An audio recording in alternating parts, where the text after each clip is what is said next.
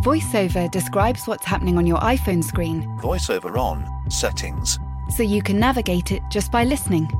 books, contacts, calendar, double tap to open. Breakfast with Anna from 10 to 11. And get on with your day. Accessibility. There's more to iPhone. There's never been a faster or easier way to start your weight loss journey than with PlushCare. PlushCare accepts most insurance plans and gives you online access to board-certified physicians who can prescribe FDA-approved weight loss medications like Wegovy and Zepbound for those who qualify. Take charge of your health and speak with a board-certified physician about a weight loss plan that's right for you. Get started today at plushcare.com/weight loss. That's plushcare.com/weight loss. plushcare.com/weight loss. Yo, technology, what is it all about? With respect to virtual worlds, if you choose to go into one and present yourself as an avatar there, you're sort of faced with what ends up being, in retrospect, I didn't think this at the beginning, what ends up being a pretty binary choice, which is you can either be the real you, like the one that's sitting on the couch in front of me right now, or you can be that avatar, but you can't be both.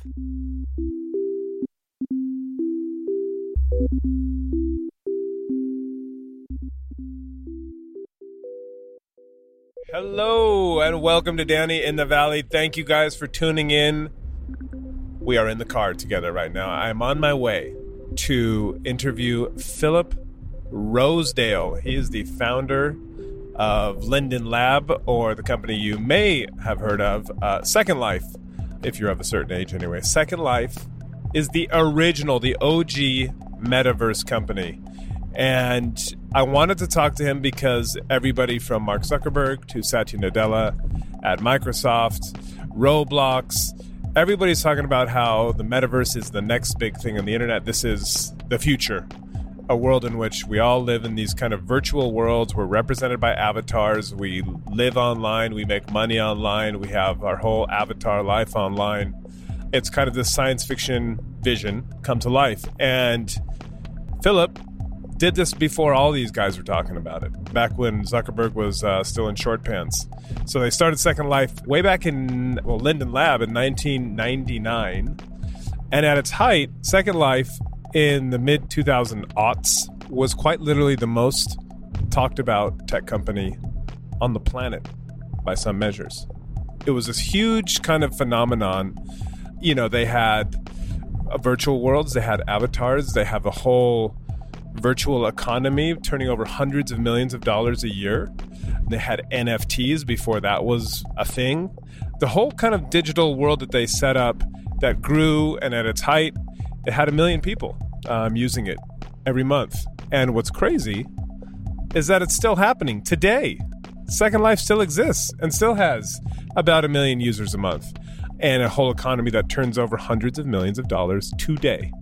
And I just thought it would be great to speak with Philip because he has a perspective that probably no one else has in terms of this idea, this metaverse idea that has kind of swept through Silicon Valley and the tech industry around, is this realistic?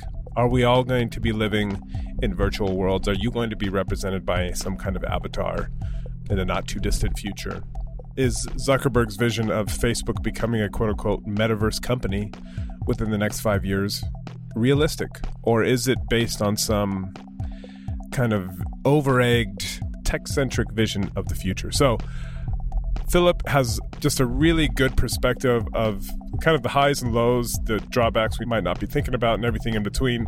And he's just really, really thoughtful about this stuff. And so I'm driving to his house to talk to him about the metaverse. So I'm going to get out and go knock on his door and sit down with him. So strap in. We're about to talk all things metaverse with Philip Rosedale, the founder of Second Life, the original metaverse company.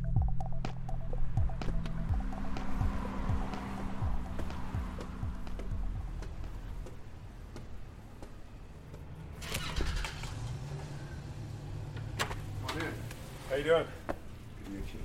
Likewise. Just enjoying your stuff.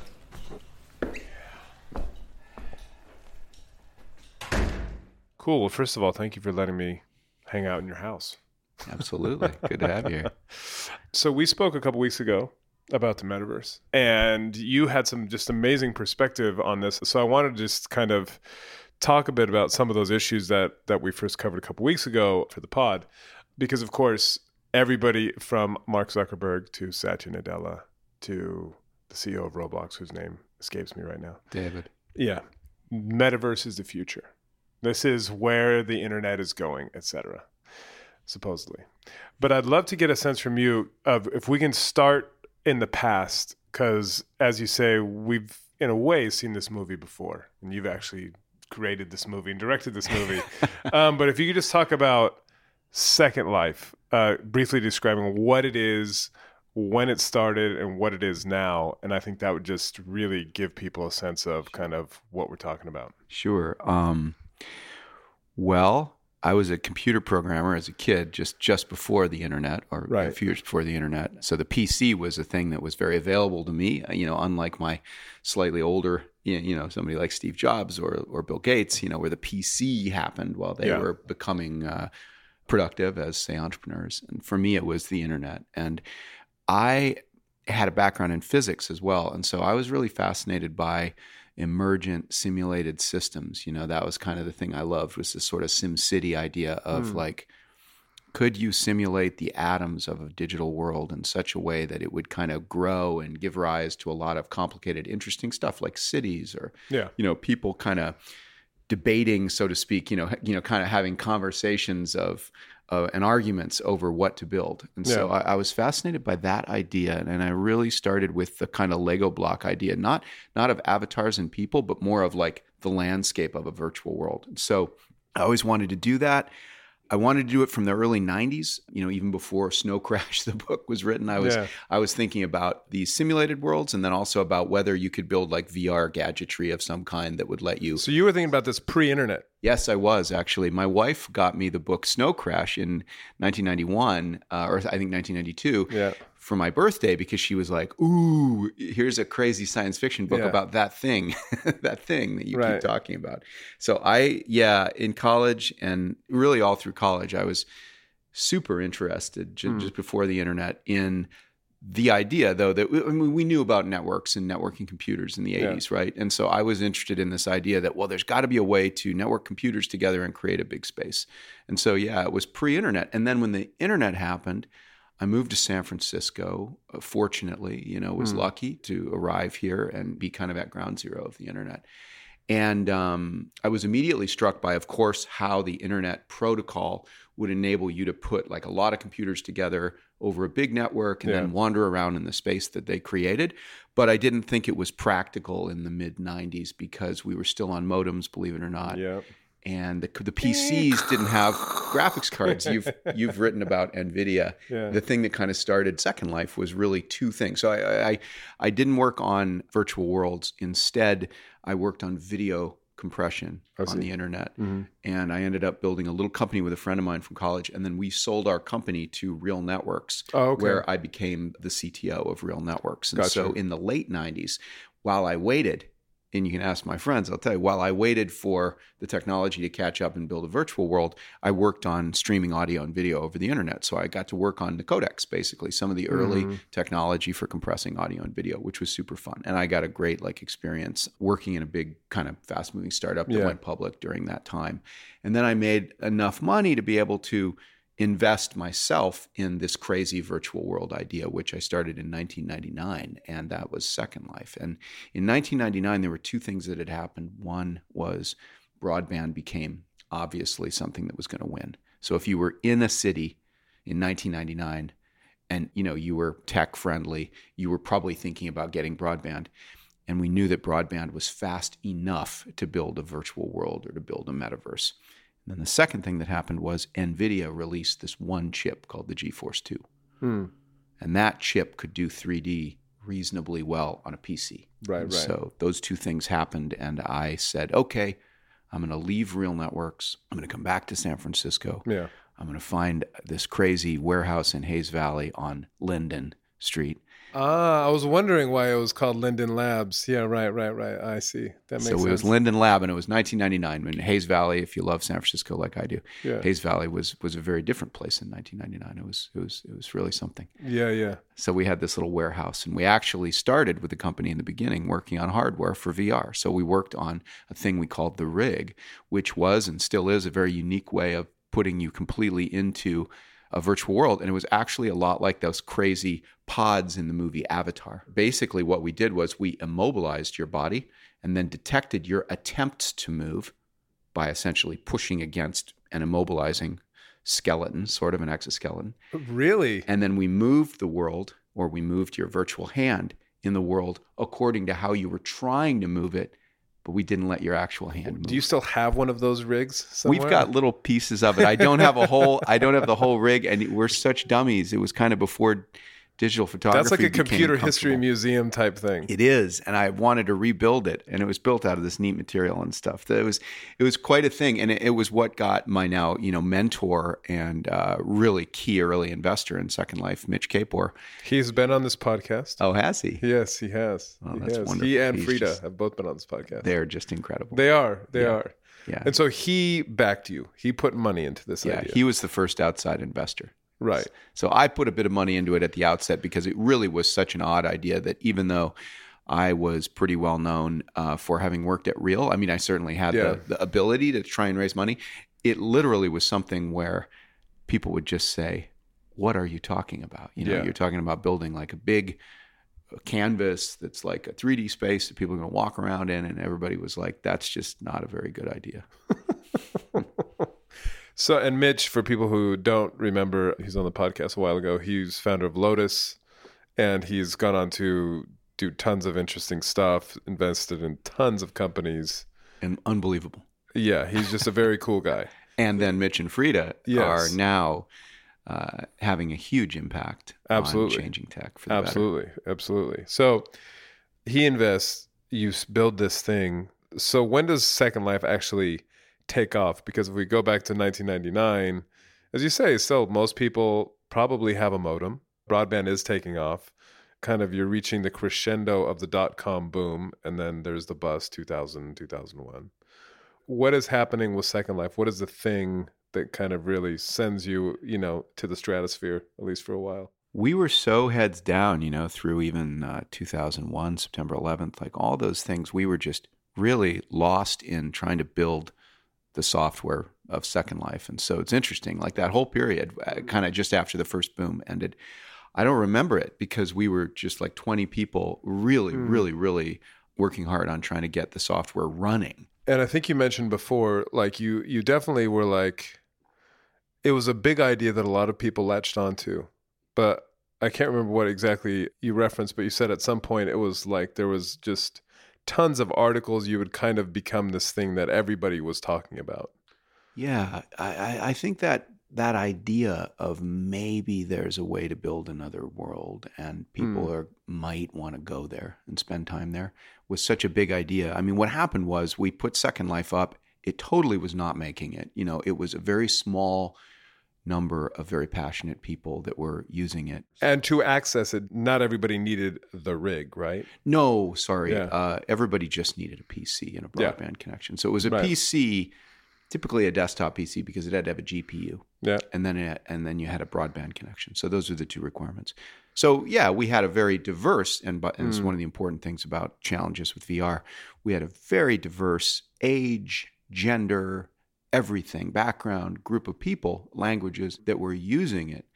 But they were a very particular, and I think this is relevant to this discussion about the metaverse, they were a very interesting and different group of people, ourselves included. And we were all in there using it. And then suddenly around, to your question, around 2005, 2006, everybody said, oh my God, what if, this project, this Second Life thing makes it. And then we suddenly had, 100,000 people a day signing up. And we at the peak in about 2006, I always tell this story. And again, I'm not bragging about Second Life, more about this idea of the metaverse or a virtual world.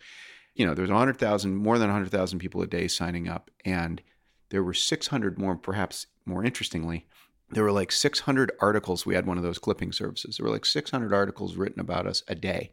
A day. Of which like half were in print. And I love to read. And I used to say, my friends would call me and I'd say, I swear I'm not kidding you, that there's no way at this point that I could read, all of the stuff that's being written. I don't read that fast. And also, the world was growing for a time. The outskirts of the space that's now about the size of Los Angeles was growing at a rate, where even in a helicopter, you couldn't follow the coastline as quickly as it was being built out. So I think that's really interesting. So 600 articles a day all over the world, presumably. Yes. And you say that it was growing, the size of it, because how does it grow? Yeah. In other words, do people kind of come in and build on their own kind of house or yard or whatever it may be into this virtual world? Right. So the thing that's very different about Second Life, and still is in comparison to a video game or something like that, was that literally you built with building blocks, but you could build a house for yourself or a car or whatever you wanted, or a heliport or whatever, on top of land, and the land itself was hosted, but it was all contiguous. Right. So the strange thing was, you had your space, but your space was right next to somebody else's space. And if the two of you were in conflict with your building plans, well, you were just going to have to work it out. So there was a lot of very interesting experiments that were inherent in its design in terms of like how people worked together and created together. But yes, it was basically land that literally rose up out of the water, in a kind of a biblical sense, I guess. And then everybody would go out and buy the land as an auction, which is a bit like the kind of NFT stuff that's going on today. So people would go and they would put the first bid on a piece of land, which would trigger an auction, and then because we thought that was fair. And you're paying Linden dollars, or is that what they're called? You were paying a combination of Linden dollars and in some cases US dollars, because we'd have to like take a initial fee to like set up the servers and things like that. But basically, you were moving on to and then developing this land and trying to create something interesting with it, with the hope that people would come and hang out and do things with you. But it was very different because it was one big continent of land, which was fascinating.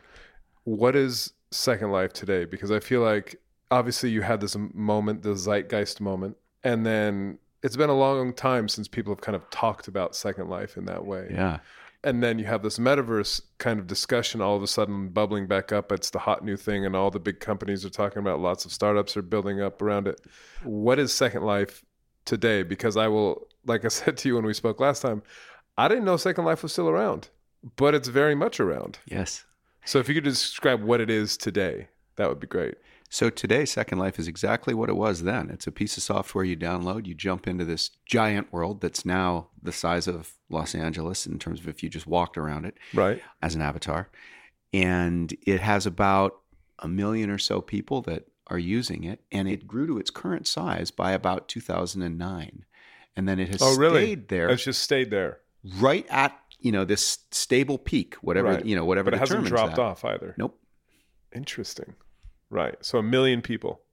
And then if you look at the equivalents to today's discussion around like the NFT, the idea of a digital object or something that you can own, there has been more than, I don't know, somewhere between like 5 and 10 or probably closer to like $5 billion in people buying and selling digital assets from each other in that world. Such as hair, glasses, clothing, furniture. Right. So the world of Second Life is 100% built out of little Lego block atoms that are, small bits of material that you can color and texture and stuff. Right. And those things are used and those things are cut and twisted and glued together to form things that are very elaborate, like a very fancy piece of fashion jewelry or something like that.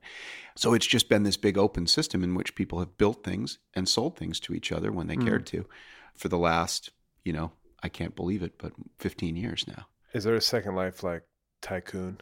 Like the dude who has the biggest property out there or has like the most booming business or something like that in that world? Second Life's been quite successful at making livings for people. There are some tycoons.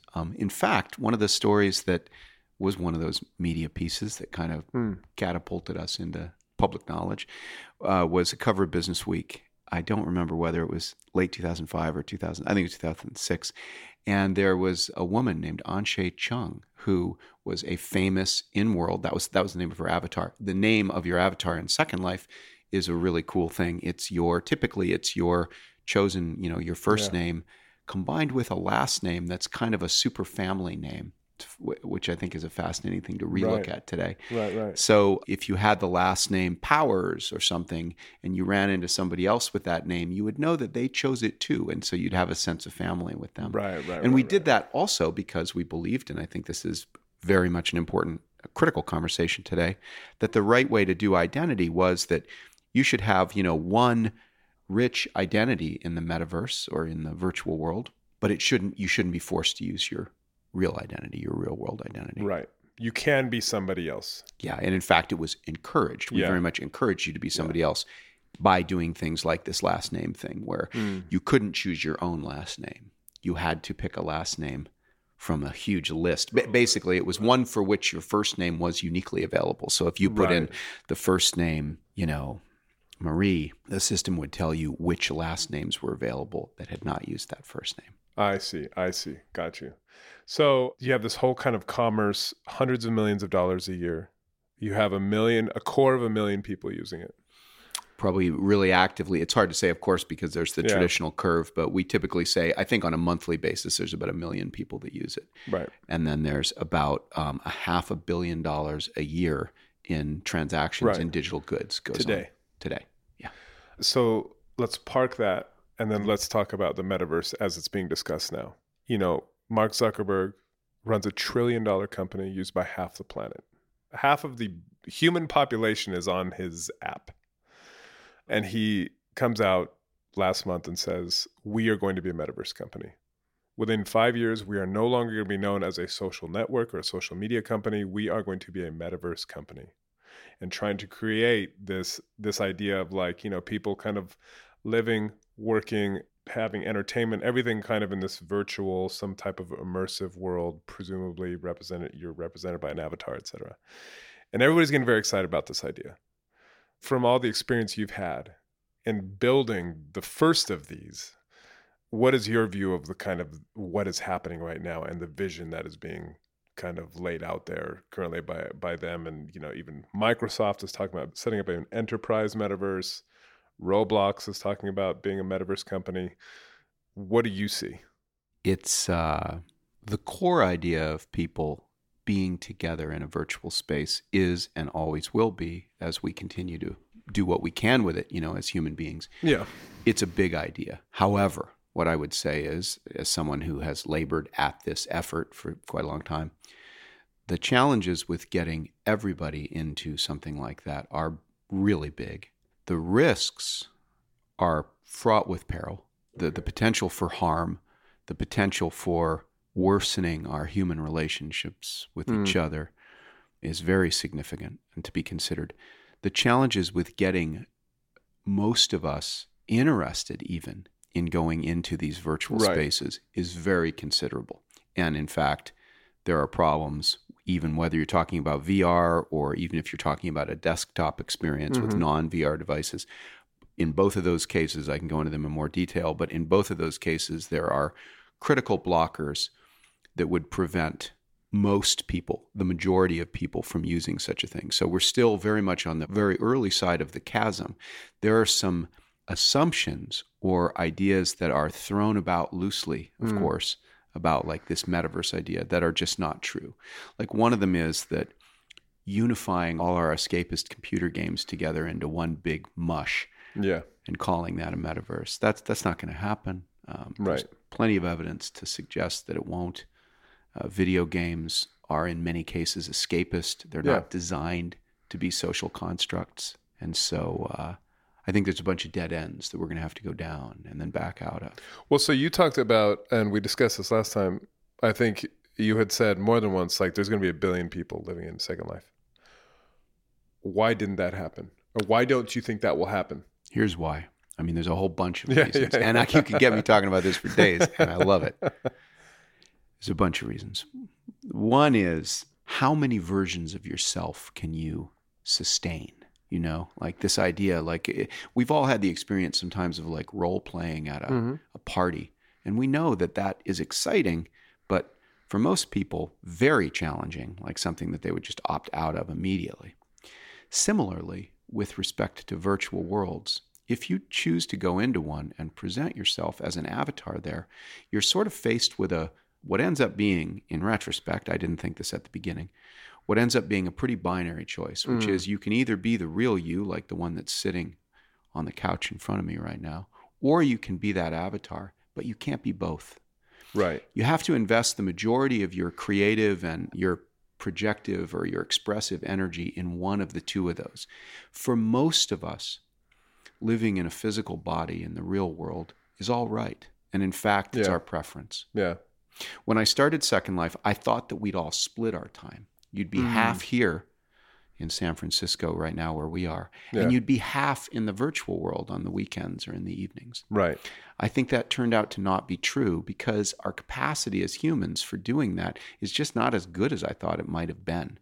So that's one thing. One thing is it's very difficult to maintain multiple, rich, meaningful representations of yourself. This reminds me of just hearing you describe that. It makes me think of like, you hear those stories sometimes of like a man who has a second family in another city.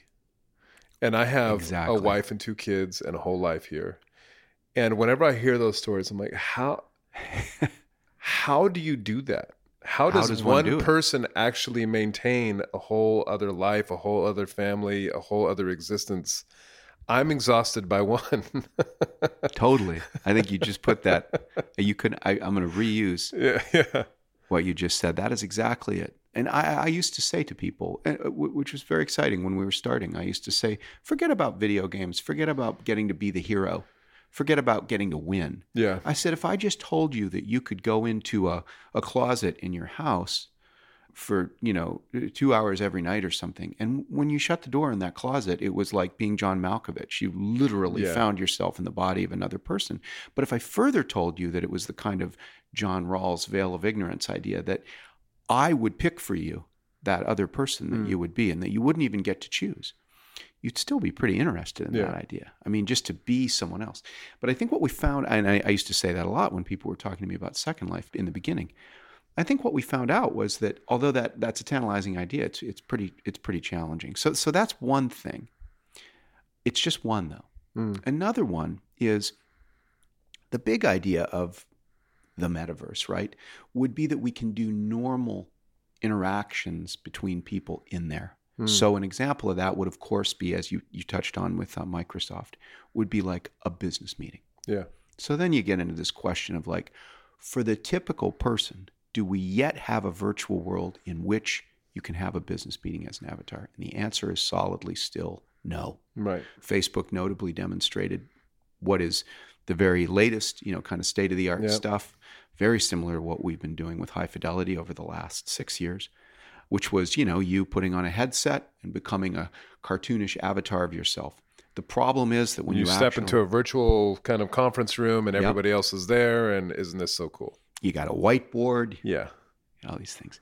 But the little details of what that feels like mean that it is by no means yet ready for prime time. In particular, the expressions that are conveyed by body movement and by facial information and by gaze, where your eyes are looking, are not yet present, and we simply don't have technology yet to convey that. And it's a hard line. It's like crossing the chasm.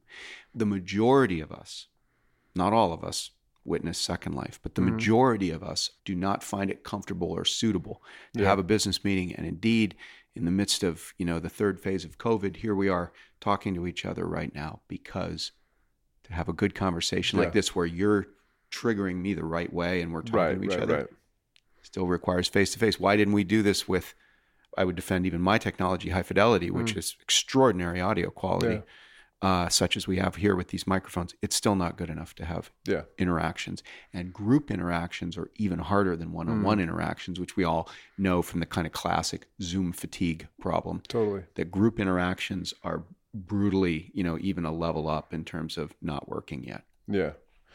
And so I'm curious, what is your take? Because you've also been in this world, in the startup world in San Francisco, starting companies.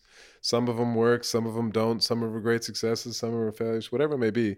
But it does feel like all of a sudden we are having a metaverse moment. And powerful companies with bottomless resources are saying this is the future. How do you think this goes? Because your whole experience has been, you're going to find that core of people who are into it. And as you say, and I'd love to talk about this because I think for some people it is kind of a savior, for people who are underrepresented or who have disabilities, and they can actually go into another world and be something that they're not or find support. But it is a niche. But then you have these companies being like, this is the bet we're making on the future. And I think we've seen this a lot in the past, right? Often somebody will take a niche and they'll say, I'm going to hang the billions of us kind of shingle on that niche. And I think that's what we've got right here. And just like you said, I think almost in a philosophically interesting way, we're about to see a kind of a splitting. So I think, as you said, there are people for whom working online or living in a virtual world is great, is an improvement over where they were before. And I think that technology is going to continue to serve those people better and better. You're going to have companies that recognize that they can be fully remote. Of course, there are companies like Automatic, WordPress, that have already done this for years. GitLab, et cetera. Yeah. Yep. There's going to be companies that are all in, everybody's remote, and business just continues as usual. Yep. And then I suppose there's going to be companies, and again, I think there's no hybrid in between. Then there's going to be companies that return to work, maybe companies that have a predominantly, young and single crowd working there and lives in London or something. And they're going to say, hey, we want to all go back to work. But what I think is going to happen is, because there's no way to fuse those two groups at the edge, otherwise you have these ridiculous, kind of bad conference room situations, we're going to end up with like kind of a hard choice about that. Right. And I think that is also what we're going to see with the metaverse, which is we're going to continue to see groups of people. Those groups are going to get bigger because I think the people that discovered Second Life and were able to make the best use of it, I do think that group of people is growing somewhat over time. For example, people are becoming much more comfortable with avatars. Yeah, and so for sure, you get some growth there. But I think we're going to have a fraction of us that is a specific fraction increasingly living in virtual worlds. But the big business problem is the way that you attract that group of people is very different than the way you attract a casual consumer that wants to have a better courtside basketball experience. The way you attract that person is completely different than the way you attract this metaverse, citizen or something. Right. That's totally different. VoiceOver describes what's happening on your iPhone screen, VoiceOver on, settings, so you can navigate it just by listening. books, contacts, calendar, double tap to open. Breakfast with Anna from 10 to 11. And get on with your day. Accessibility. There's more to iPhone. Hey, I'm Ryan Reynolds. At Mint Mobile, we like to do the opposite of what Big Wireless does. They charge you a lot, we charge you a little. So naturally, when they announced they'd be raising their prices due to inflation, we decided to deflate our prices due to not hating you. That's right. We're cutting the price of Mint Unlimited from $30 a month to just $15 a month. Give it a try at mintmobile.com/switch. $45 up front for 3 months plus taxes and fees. Promo rate for new customers for limited time. Unlimited more than 40 gigabytes per month slows. Full terms at mintmobile.com. Many of us have those stubborn pounds that seem impossible to lose, no matter how good we eat or how hard we work out. My solution is PlushCare. PlushCare is a leading telehealth provider with doctors who are there for you day and night to partner with you in your weight loss journey. They can prescribe FDA-approved weight loss medications like Wegovy and Zepbound for those who qualify. Plus, they accept most insurance plans. To get started, visit plushcare.com/weightloss. That's plushcare.com/weightloss. You mentioned the challenges. You also referenced the dangers. And I'd love to just talk about that because specifically, a lot of the kind of the on-ramp to the metaverse, especially for the younger generations, are video games because they're so immersive and they're real, and these battle royale type things, or Roblox, these kind of virtual worlds. And it's kids playing them.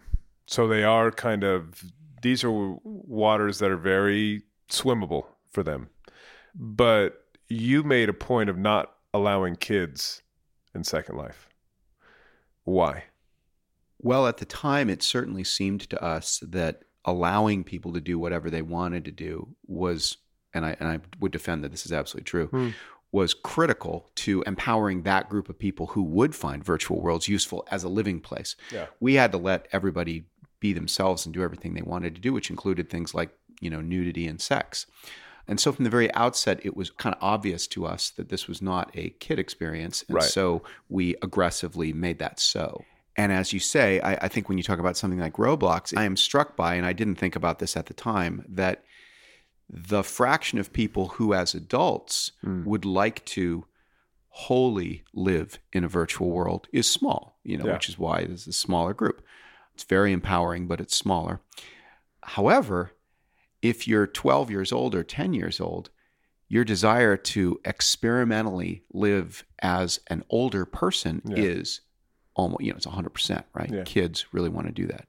So the idea of building virtual worlds that enable kids to experiment with their identity, to grow up a little bit, is obviously a very potentially big idea because of the audience size. However, we have to do that with enormous care. Yeah. Because there are, as a parent, I can absolutely say that there are certainly dangers to that experimentation, how those worlds are built. So I think that's an example of one of the risks of this kind of metaverse thing, is that it might be differentially harmful, say, to kids. But I think there are tons of other risks that we can address as well. Like what? What comes to mind when you think about the kind of some of the potential pitfalls? Well, this whole echo chamber thing in Facebook groups and stuff that we're talking about as a population now could be worsened if virtual worlds are designed wrong. What do you mean? If virtual worlds are closed rooms that are like private clubs that you get let into if you've passed a test or something, then we're likely to see a worsening of the kind of echo chamber homogenous communication problem. Why would it be worse? Because it already feels really bad. Right. Could it get worse? Maybe it can't get worse. But is there something about, getting together as an avatar with a bunch of avatars that kind of makes it feel more real or more kind of visceral? I mean, in short, yes, right? I mean, the ability that you have to fall for an idea when you're talking to somebody face to face is better. I mean, the great, cult leaders of history did not do... They didn't do it over Zoom. Or, with written letters, right? Yeah, they didn't do it over Zoom. They did it face to face. And so the more face to face you make technology, the more powerful it is as a kind of a focusing lens for different ideas. Now, if you look at Second Life as an example, you can make this work, but it requires an effort, an active effort. And, maybe it's an effort that we as a society, or maybe it's not a financially beneficial effort. That effort is to put a lot of people in chance, serendipitous contact with each other. And that's what Second Life is like. To a large extent, Second Life has, and you can certainly go in there and walk around and ask people, don't ask me. Second Life has been a tremendous force for good with identity exploration, with people meeting each other and finding common ground. Or, people meeting that had, very different, histories that would almost guarantee their, getting into some sort of standoff. So I do think that it can be done right, but the rules, the low-level physics, if you will, of the virtual world has to be done to accommodate that. And I worry that those low-level rules are at odds with maximizing revenues and returns. And that's the thing that we're going to run straight into here. I think seducing people into a homogenous viewpoint is much more of a moneymaker than serendipity. Yeah, and that's the other thing. How do you make money in this world? Because that's what's also interesting is that, there isn't a whole economy with a virtual kind of, let's call it a cryptocurrency or whatever you want to call it, in Second Life. But presumably, if Facebook is building this thing, it's going to be ad-driven. And so you already have companies, you already have artists, music artists kind of experimenting with these concerts inside Roblox and these type of things. But it's interesting to watch the kind of the commercial forces try to figure out how to kind of elbow their way in here and, open up this potentially vast new waterfront for revenue. Yeah, I think that is exactly well put. I think that we must re-examine and probably move away from advertising. That's a difficult one. I know. I mean, given that Facebook and Alphabet / Google are worth like $3 trillion combined. But it is possible. And this is a case where, despite the, of course, as we touched on before, the many, many serious problems with blockchain-based technology, such as energy use, but the idea of levying small transaction fees on things that people do experience as digital assets, that's actually a better idea. I mean, that's an example of something that is potentially a lot less harmful. And it's more pure, right? It's more kind of direct. You kind of know what the product is that you're paying for, or the transaction or the interaction or whatever it may be. Yeah, like has our society been irrevocably damaged from having there be a 2 to 3% fee on a credit card transaction or a PayPal transaction? No. That's actually fair trade. And so long as there's competitive financial services, and there are, that's a fair situation. And so I think when we look at things like blockchain and technology being used to make it easy to make something and sell it to people, and thus create a very larger market of potential somethings, that is a movement in the right direction. But advertising, of course, and big brands is not, because they're going to always tend to try to collimate interest onto one product category. I think, and this is, one of my pet peeves, I think that the general ability we have to sort by views on things like YouTube and TikTok are themselves deeply problematic as well. And by the way, one of the things that's cool about Second Life was, in Second Life, the people you got to know were your geographic neighbors. And that meant that everybody had a different set of geographic neighbors. There isn't a YouTube in Second Life. Right. So if you say, who's the best person at dancing as an avatar, I don't know. You're going to have to walk a long time to find that person, because there's no native ability in Second Life to score and then surface that person. Right. And teleporting is kind of hard and all this stuff. So again, we have to build the metaverse, or whatever the metaverse is. I don't even want to say that word, but we have to build virtual worlds. We can build virtual worlds so that they do not have these problems of like concentration of wealth, so to speak, that we're seeing with YouTube and TikTok. Right. And the other area I wanted to kind of just cover, because I think it's important, is just the interface. So virtual reality, augmented reality, whatever it may be. So I think Facebook is about to release some kind of smart glasses. They're kind of teasing it as we speak. They've been working with Ray-Ban. And these smart glasses, I imagine, it looks like initially they'll at least be able to record kind of your field of vision, and maybe in the future you project digital images onto the real world, etc. And then there's VR, which is an Oculus headset, which you put over your face, and then you are kind of immersed in this world. But there are issues with both of those. Yeah. You know those issues better than anybody. What are they? There's a whole bunch. First of all, head-mounted displays, virtual reality HMDs, as we all know today, most predominantly by the Oculus Quest, are very, very not ready for prime time for a few reasons. One that I wanted to kind of touch on first, I think they're the easy ones. Like the easy ones that everybody knows if they've tried it is you can't type. If you can't type, you can't use your phone. If I put an Oculus Rift on you, if I put an Oculus Quest on you, and then I phone you while you're wearing it, we have a problem. Yeah. So simple things like that. We can't type at a normal speed. And being unable to type at a normal speed is, especially for younger people, is an absolute non-starter. Yeah. So one thing is that you still can't use a normal computing stuff. You still can't use your phone while you're wearing these headsets. Another one is you can only wear them for about 30 minutes typically because they're too heavy. And so they become uncomfortable. They strain your eyes. A significant minority of people are made nauseous by using them, which is a terrible problem. But I want to touch on the one, those are the easy ones. Yeah. I want to touch on the one that I think is the most important and relevant to society today, which is how divisive they are. Putting on a virtual reality headset that blocks your vision is essentially the same as putting on a blindfold. Yeah. And you can ask a question, which is, in a room with other people present, who among us are comfortable putting on a blindfold? And the simple answer there would be confident, big, white men are comfortable putting on a device that blindfolds them so somebody else can put a kick me sign on them, Yeah.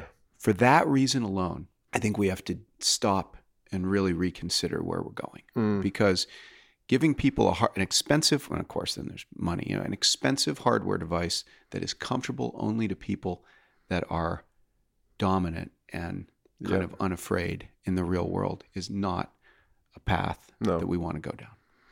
And if the metaverse is a sausage party, no one's going to want to hang out there.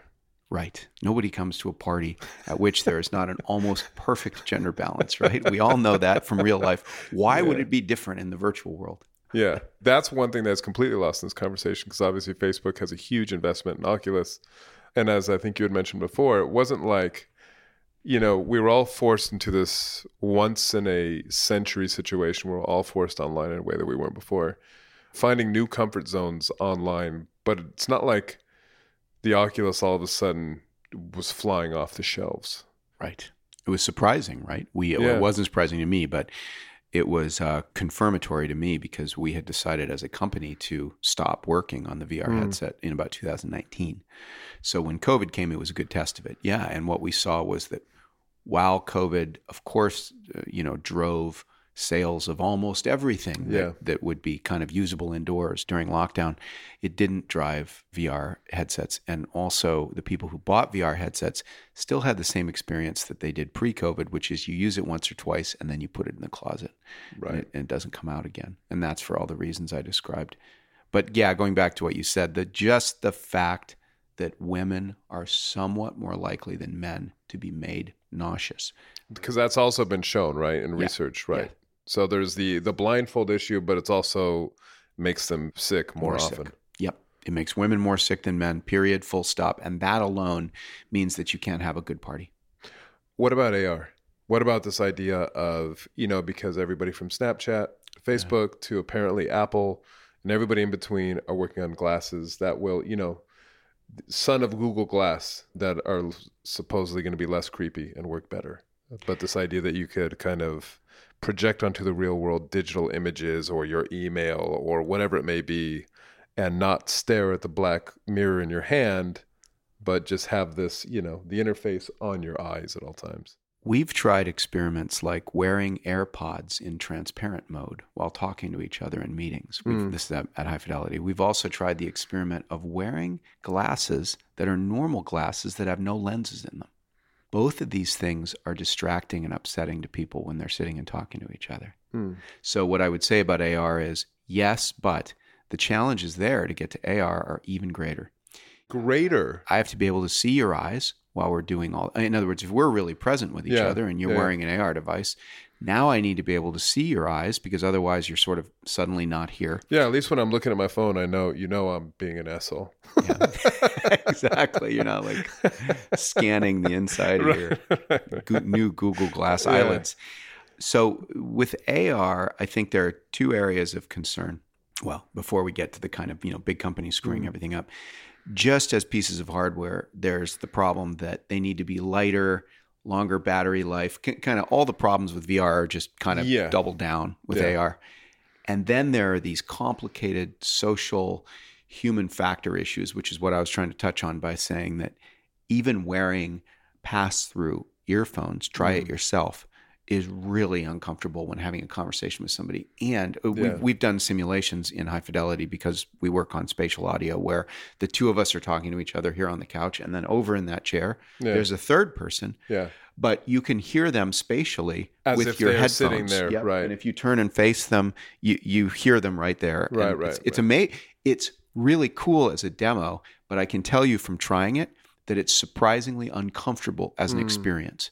So the reason is that your brain assigns a kind of ghostliness to that imagined voice. Right. And I think that is a problem that we're going to run into with these AR devices that's actually pretty significant. And again, it causes divisive usage patterns and stuff that we haven't anticipated yet. In the long term, I think the idea of overlaying information on reality is kind of interesting.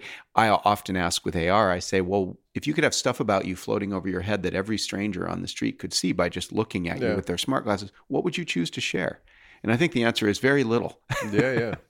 And so I think, again, the idea of doing something like chasing Pokemons with AR glasses is pretty cool, but that's a pretty specific and narrow experience that I like as an entrepreneur living in this time of crisis that we're in right now, I don't care. Like, if you can build a better Pokemon game that's a distraction to people while the world burns, I don't think we should even build that. Yeah. I want to get to that. What you were saying kind of made me think of it feels like, and you can tell me whether I'm wrong, and again, you have a perspective that few other people have, is part of the problem here when we're talking about the metaverse and everybody's going to delve, billions of people are going to live in this virtual world for, a good chunk of their lives, just underestimating basic human behavior or misunderstanding it. Because it feels like that's a lot of the problems that end up in big tech, whatever. Is it's like, well, we can actually build this really cool thing. Let's just build it without thinking, well, what is that actually going to do to people? Do people actually want it? Does it jive with humanity, with how people like to interact and how society works? Is there some kind of basic disconnect here that perhaps we're overlooking? I think there's probably a few. One question is it more rewarding to be forced to share a world together in which we all have finite resources and we have to figure out how to use them together? I think the answer is yes. Right. We keep saying as technologists, no, let's go to Mars. We're going to colonize the moon and then on to Mars, right? It's amazing. I don't think we actually want to do that. I don't think we'll look back on a life where we left our dying planet behind and went to another one to live out to scrape by, trying to terraform it or whatever. I think when you look back at the end of that life, you're going to regret it. You're going to feel like you did something kind of wrong. Like you should have forced yourself to bear out the dispute you had with your neighbor or figure out, how to not heat the atmosphere. It feels to me like being forced to share things is actually fundamental to our experience as beings. Right. And so that's one thing I would say. I agree with you. I think it's easy as technologists, myself included, to just think that more is always better. To run away from scarcity, yeah. To run away from scarcity. Right. And what is your sense? I mean, we were talking before we started recording about, these big societal problems like this disinformation echo chamber ecosystem that has built up, or climate change. And I'm always struck by, I'm in this place and I meet entrepreneurs every week. And there does feel like there's a shift and that there are more people thinking about, okay, we actually do want to take on these big problems and not just like the next app to make $1 billion or whatever. I'm glad to hear you say that it feels that way. Yeah. Does that feel that way for you? Because obviously you I'm sure talk to other CEOs, venture capitalists, people who are kind of have had success, have some resources, who actually can put money to work or brain power to work in these areas. I think if, as a technologist right now, I think that you have no soul, and you probably don't have kids, if you're not working on one of these huge existential problems that we have, climate change, wealth inequality. I think we're at a point we've made all this good stuff in the world, but we absolutely have not distributed it equally. Yeah. And we know that we're going toward more inequality in that regard, not less. We face these big problems. We have to navigate the course toward AI, toward more and more powerful AI with care, and stop doing things like advertising, or stop letting AI participate at all in advertising. So I do think that if you're not working on that right now, you're nuts. I mean, how could you not, as an entrepreneur with any capacity to choose your next project, not aggressively choose? And I agree with you. It does feel a little bit like with California basically burning up, for example, like people are starting to wake up and say, oh, my goodness, I guess I need to work on this now. I hope that continues. But that's what's so interesting is like with the pandemic, the concentration of power and wealth it has gone up exponentially. It is incredible what has happened just at the big tech companies and the amount of power and money that has been concentrated in their hands just in the past 18 months. I wonder, with all that power and all that billions pumping into their systems, will it, where's the incentive to upset the apple cart? I think, though, and I'm an optimist. I mean, why wouldn't you be an optimist? Yeah. It's a good way to live. I do think that it is inevitable that with technology, we do empower more and more people overall. And I think that things like kind of the broad sort of societal conversation about like cancel culture is fascinating, right? Younger people are saying, we are in control, gang, and we're going to start hitting buttons. We're going to start making control decisions as individuals that are collectively amplified in some fashion. Yeah. I think that kind of a technology conversation action is going to go on. And we are going to have a situation where a larger and larger number of people can vote on things, if you will, writ large, by making, say, buying decisions. And I think that is a hopeful direction. But yeah, I mean, the dystopian possibilities are equally grave. It feels right now like, as expected to some extent, that the exponential progress of technology is opening up both, good things we can do and bad things we can do. Whether one of them is in substantially greater than the other, it's hard to say. Yeah, yeah. Well, it's really interesting. I just come back full circle to the metaverse. I read Snow Crash. I have a friend who's an artist, and he gave it to me from not long after it came out. I'm not a huge sci-fi person, but I remember just devouring that book. It was amazing. But the whole concept of the metaverse is deeply dystopian.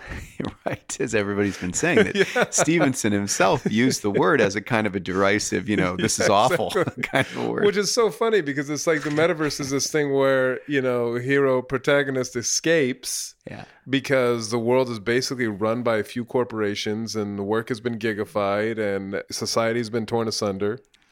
So you have the metaverse as this place where you kind of go and exist and kind of escape. To get away from the nightmare, yeah. Exactly. And then you have somebody like Mark Zuckerberg, and you can argue the merits of Facebook one way or the other, but it is inarguably this giant misinformation machine that has helped divide a lot of people and helped foment some really horrendous things around the world. And now he's talking about creating the metaverse. Yeah. It's like the book is coming to life, but the people who are kind of pumping up this ideas are not mentioning the whole context of the very concept itself. Yeah, and do we work toward a future in which we worsen the real world so much that virtual worlds become more compelling? I, for one, want to make not $1 on that. That seems like a terrible thing to do.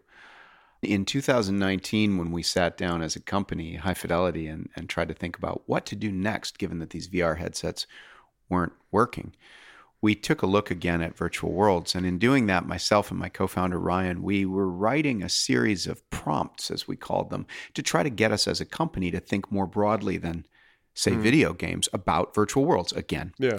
And so we made up these fictional stories that were stories about possible futures. This was in 2019, so it was before COVID. And one of them was the idea that if there was to be any good outcome between AIs and people, and many, many more people than me are kind of have this perspective, what you probably want to do is create a world in which the AIs can live separate from the world in which people live, so that they are safe there from potential harm from us, and we are safe from, say, communicating with them more than we want to. Right. So that was one of the prompts we wrote. We said, if we're going to build, these AI descendants of ourselves or something, perhaps we need to build a virtual world for them. And what would that virtual world be like? And if we could go there, say, as visitors, what would that be like? And if they were our hosts and kind of the native people that lived there, what would that be like if we were the visitors? So we talked about that. And another prompt we wrote was this one where we said, imagine that Trump, before he leaves office, manages to get us into a limited nuclear exchange. And as a result, something happens, some cities get blown up, and everybody heads for the hills and goes inside and won't come outside anymore because the metropolitan idea has become so dangerous because of this conflict. COVID, basically. COVID. Yeah. So we guessed at COVID. At the time, Ryan, my co-founder, said to me, you don't think that Trump thing could really happen? I said, no, I don't think it could happen. But it did. It just in the form of a virus. But yeah, I mean, I myself am kind of troubled by the question of, do you almost like admit defeat, to coronavirus and try to build ways for us all to stay inside but still have socially meaningful interactions? Or do you do something else, to try and, I don't know, get people together in real life? I don't know. It's one of the things I think about at this point in my career. I think about it a lot, and I don't know. I think it's possible to create meaningful, present, compelling interactions between people. But as we touched on earlier in this conversation, it's by no means easy. Yeah. And none of the stuff that's out there today yet does it. How old are you, can I ask? I'm 52. 52. So you've been at this for a long time. Yes.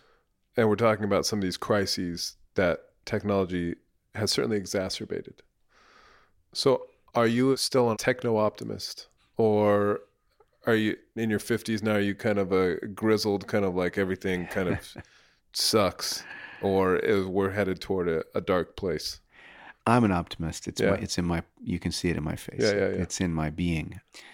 But I would say I'm a much more pragmatic optimist. And what I hope I can offer in the second part of my career, whatever that looks like, is a realistic and, critical concern about these sorts of things that we're talking about. So do I think that virtual worlds can be a force for good? Without question, look at Second Life. Yeah. It certainly is. I have the emails to prove it. I mean, there's no question. Especially for people for whom real life is really a struggle. Yeah. What if you're old and you want to be young again? What if you're disabled? What if you're living in a rural condition where you have very little interaction with people in a way that's meaningful? Of course, go online.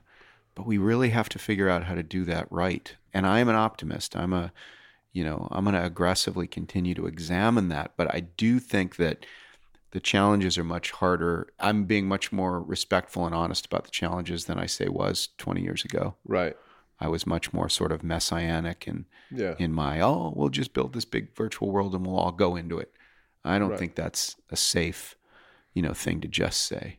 So I'm an optimist, but I'm trying to be a realistic one. And for myself, I think this wealth inequality and inequality in general is, beyond climate. I don't know how to rank that with climate change, but it is a tremendous problem. And I want to use technology to set that balance better. Right. That's what I want to do. So I don't want to work on things that are expensive.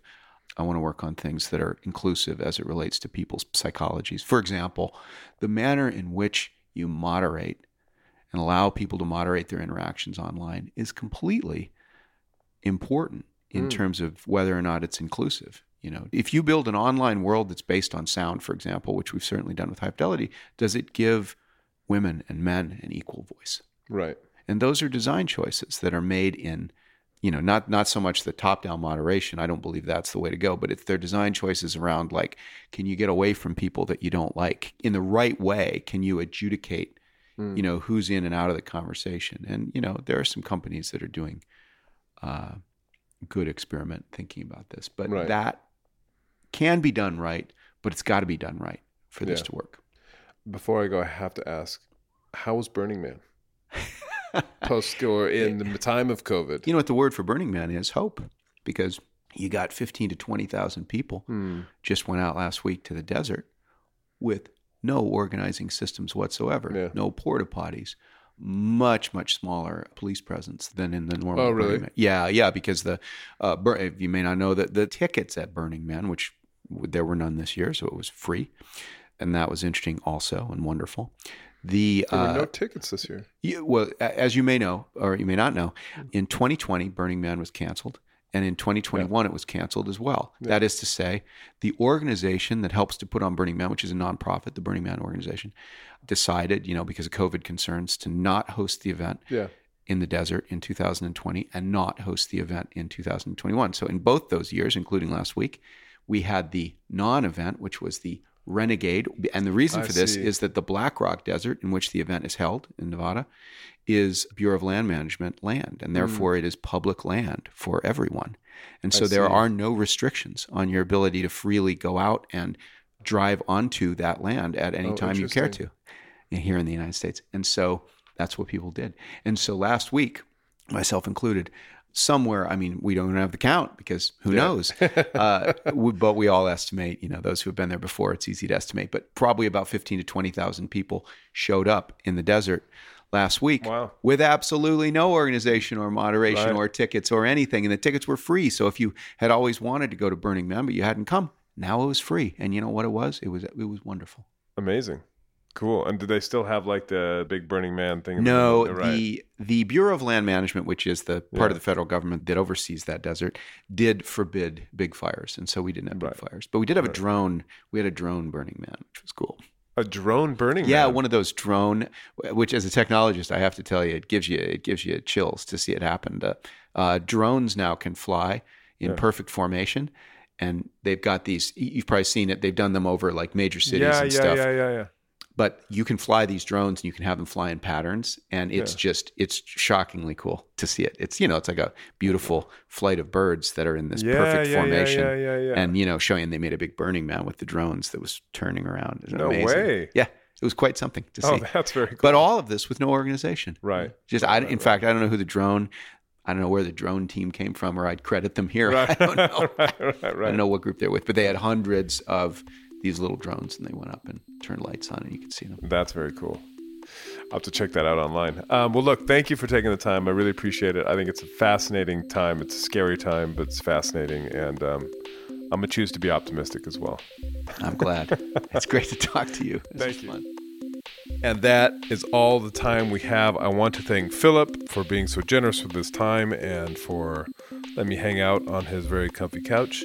And I forgot to say, I should have said at the top, I was so excited about all the kind of metaversy type stuff we were talking about that I didn't also mention Philip's current company, which is called High Fidelity. They've developed some really cool spatial audio technology. As he mentioned, they also were previously working on virtual reality, just doing a lot of really cool stuff around this whole idea of virtual worlds and making them actually work and be positive for society. So, as I'm sure you gathered, he's thinking very hard about all of this stuff. And, I'm just really happy that we got to get his perspective because, he's been doing this stuff for a while. And these are really complex problems and they're rife with potential pitfalls. So anyhow, I hope you guys enjoyed that. Thank you for listening. Thank you for the ratings.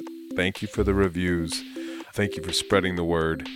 And that is it for me. You can find me, as usual, in the paper. I'll be in the paper this weekend at The Times, of course, thetimes.co.uk. You can find me on Twitter at Danny Fortson. Email me, danny.fortson@sunday-times.co.uk.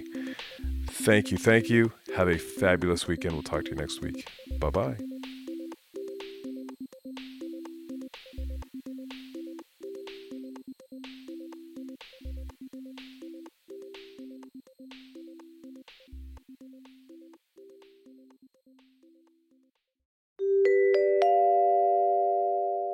Want more out of this podcast? Go to thetimes.co.uk/Danny in the Valley to read articles based on these interviews, broader discussions of the topics covered here, and of course, the amazing work of all my colleagues across the rest of the paper, all for less than £1 a day. Start your free trial now by going to thetimes.co.uk/Danny in the Valley.